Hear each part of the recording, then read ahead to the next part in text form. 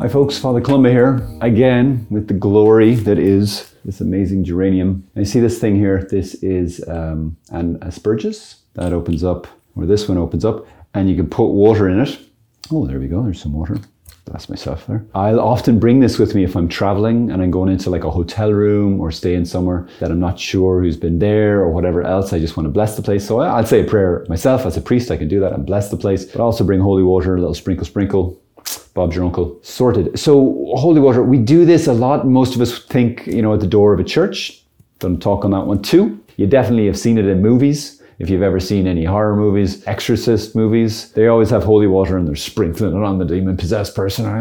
Holy water is really powerful, folks, because God's really powerful. And holy water is simply a vehicle to carry the blessing of God. Imagine that Jesus himself was standing over you in the flesh, put his hands on your head and was praying a blessing on you.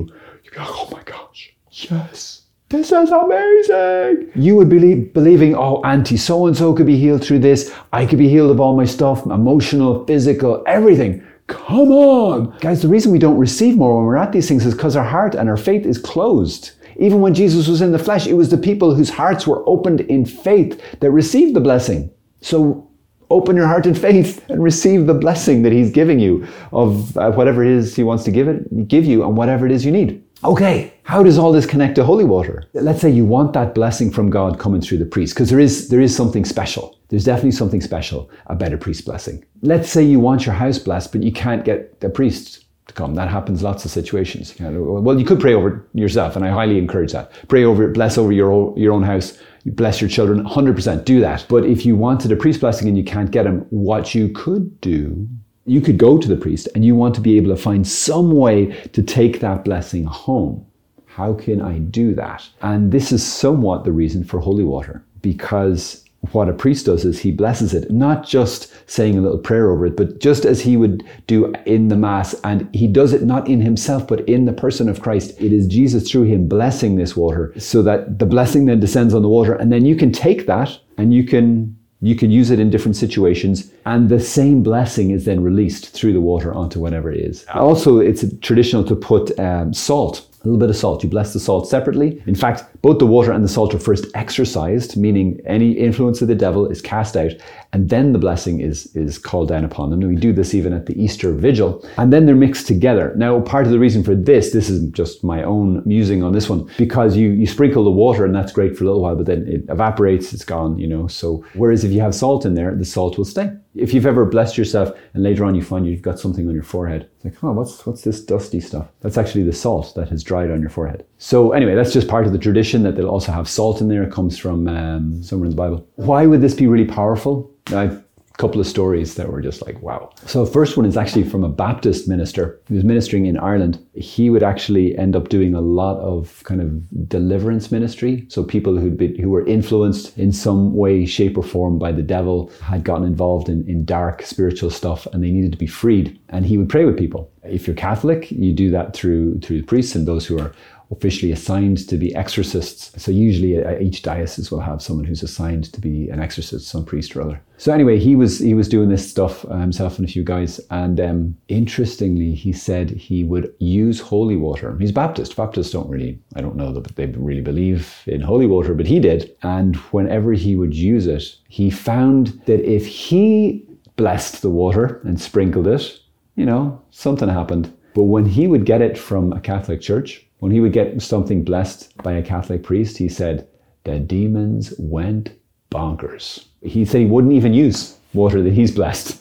He uses the Catholic holy water, because the fruit was so powerful. He said in this one situation, he's just praying over somebody, and they're manifesting in some strange way. And he gets out the holy water, sprinkles them, and he says they just went flat.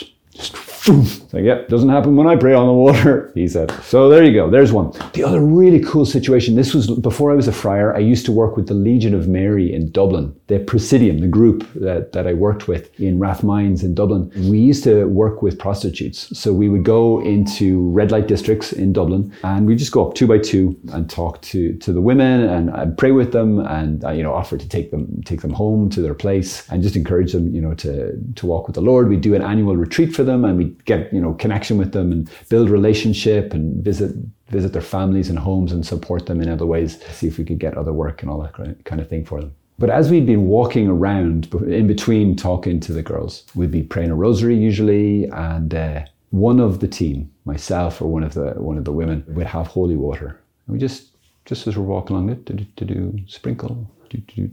Sprinkle. The other thing is when we go up to the girls, we'd always say, hey, do you want to bless yourself? Because they'd be all Catholic for the most part. That was back in the 90s in Ireland. And, just take a little bit of water and they'd bless themselves, make the sign of the cross. This woman who I was doing the work with, she said they always do this and especially always get the girls to bless themselves. Didn't think too much about it until one evening, she offered one of the girls and said, would you like to bless yourself with the water? And the girl's like, get that thing away from me. She's like, what are you talking about? She's like, anytime we bless ourselves with that stuff, we don't do any more business. Something happened. When she would bless herself with holy water, she wouldn't get any more business because of the presence of God. Because she was asking God to bless her. God doesn't want anybody selling their bodies for money. He's not going to bless that. When you ask for his blessing in that situation, he's going to steer you away from that. He's going to start to provide for you in other ways. And that's what she was experiencing. No one would come near her.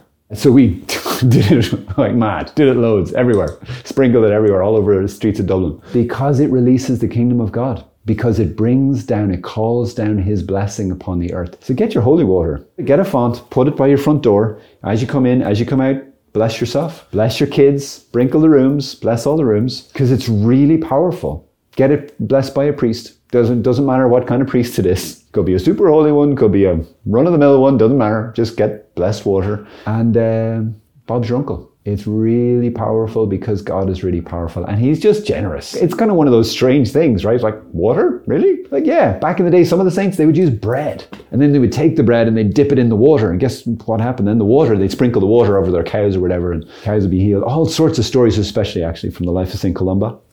So plug there. God can use anything. He came to bless the earth. So he wants everything blessed. And then this is just one particular avenue that's really versatile, really helpful, really powerful, and it's free. So why not make use of it, brothers and sisters? Hope that's helpful. God bless you.